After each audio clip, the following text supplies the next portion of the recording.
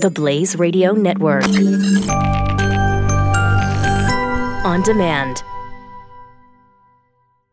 Boy, did I love the movie Unbroken. Hi there, it's Doc Thompson. There's a new movie in theaters September 14th called Unbroken: Path to Redemption. It's the rest of the true story of Louis Zamperini, an Olympic runner and later prisoner of war hero in World War II. It's his life after war. It compassionately shows how he worked through his demons and his anger, and more importantly, found peace with God. Unbroken: Path to Redemption is especially timely and is in theaters September 14th. Check out unbrokenfilm.com. Unbrokenfilm.com.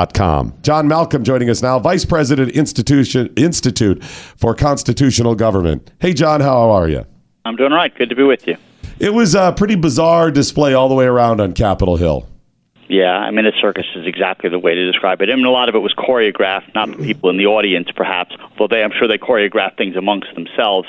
But it was just disgraceful. And what was supposed to be about 4 hours of an opening day ended up becoming 8 hours, and who knows what the next 3 days are going to be like. Yeah, you're right. I think choreographed, the only way to describe that, especially the beginning of it, where Kamala Harris, the senator from California, starts off within 14 words interrupting Chuck Grassley, the chairman of the committee, and begins, object, we've got to postpone all this.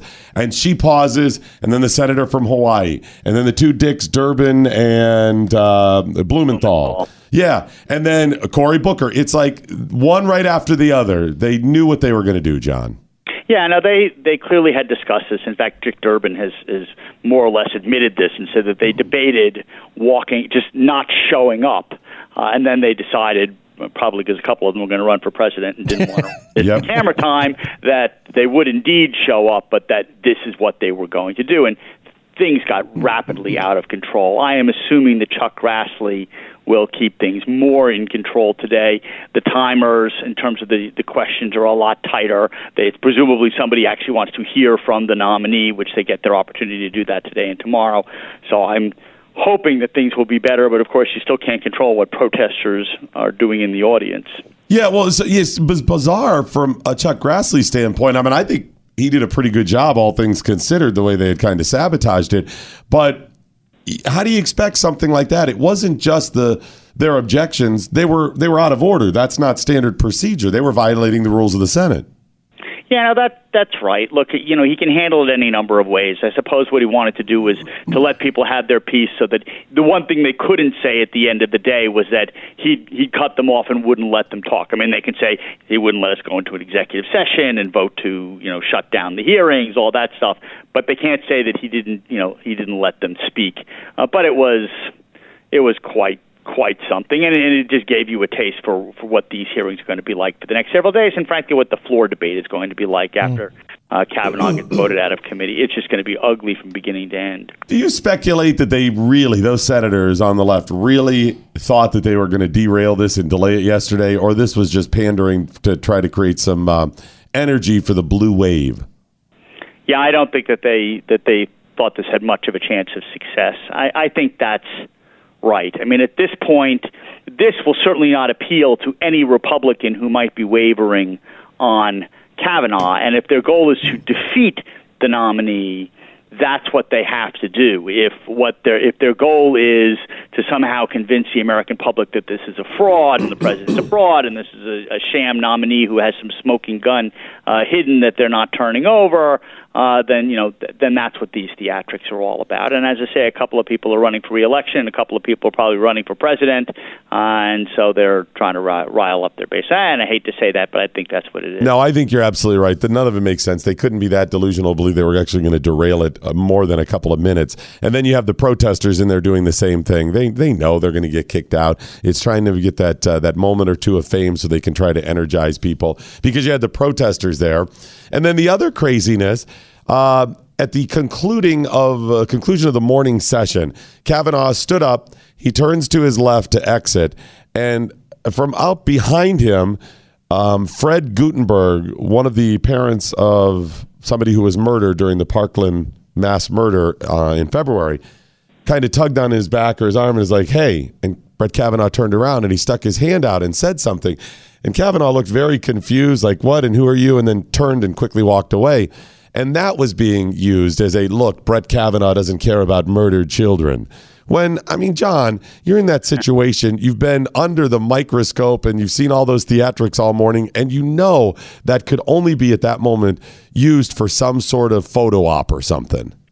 Yeah, I don't know enough about exactly what happened. And obviously, I have sympathy for the man for what happened to him and his family. But, Brett Kavanaugh, with his daughters there, had to sit there for all of these hours and endure all of this. And, of course, he gets these short breaks and people are tugging at him. He knows half the people in the room, the other one. And it has to be just a dizzying moment for him. And so if he somehow slighted the guy by not shaking the hand of someone he has no idea who this person is, to try to make something out of that, it just goes to show that people are desperate and will try to make something out of nothing. Yeah, nobody's going to be that dumb to go, oh, Parkland father, let me snub them in public. Come on. Right. You just wouldn't be that dumb if you're, in the public eye and, looking for a confirmation. So what is your speculation? Does he get confirmed here? Yes.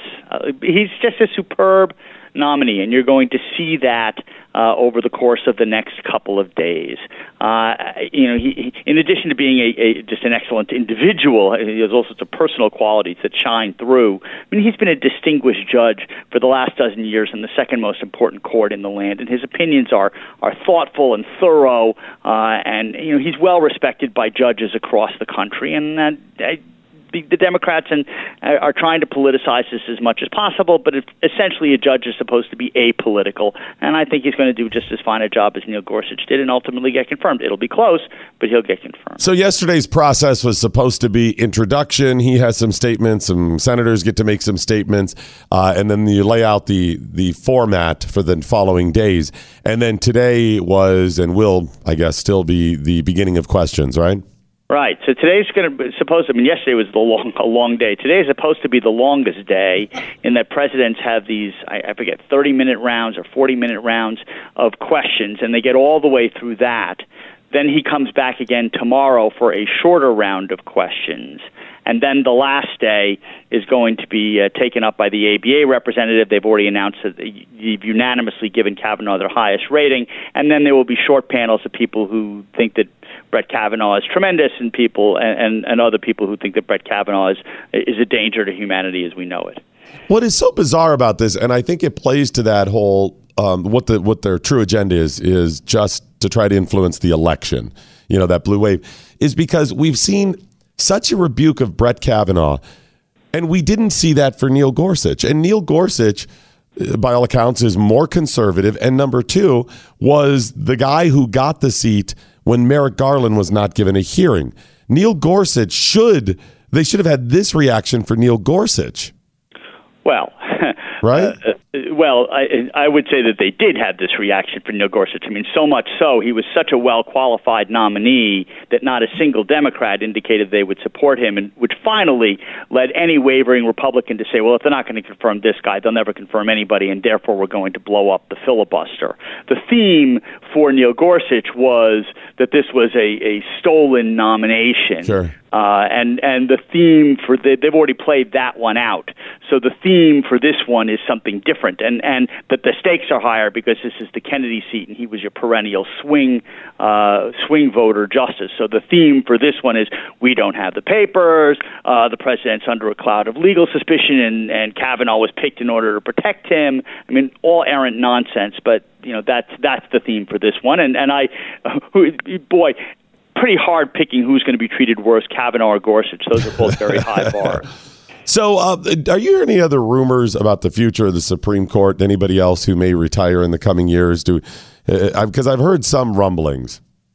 I haven't heard any other rumors. It would not completely surprise me, much as I love Justice Thomas, if Justice Thomas at some point during this administration were to say, I really want to be replaced by a Republican president, and I've been on the bench for 25 years on the Supreme Court. He was on the bench before that as a D.C. Circuit judge, and I like getting outside of the Beltway. To me, being on the Supreme Court is not the be-all and end-all of everything. It would not surprise me completely if he were to retire. I don't think any of the other justices are going to retire. Of course, as an actuarial matter, both Stephen Breyer and Ruth Bader Ginsburg, long may they live, have already lived longer than the average lifespan of a man and woman in our country. So if you have another 6 years of a Trump presidency, it's entirely possible one of them might pass on. Yeah, that's got to be on their mind, again, if their goal is to have a certain party replace them. Yeah, right. Give them the nomination. Awesome.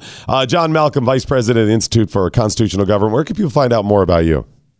They can go to heritage.org and look me up, or they can follow me on Twitter at Malcolm_John. Awesome. John, thanks so much, buddy. Appreciate the insight today. Good to be with you. Have a great day.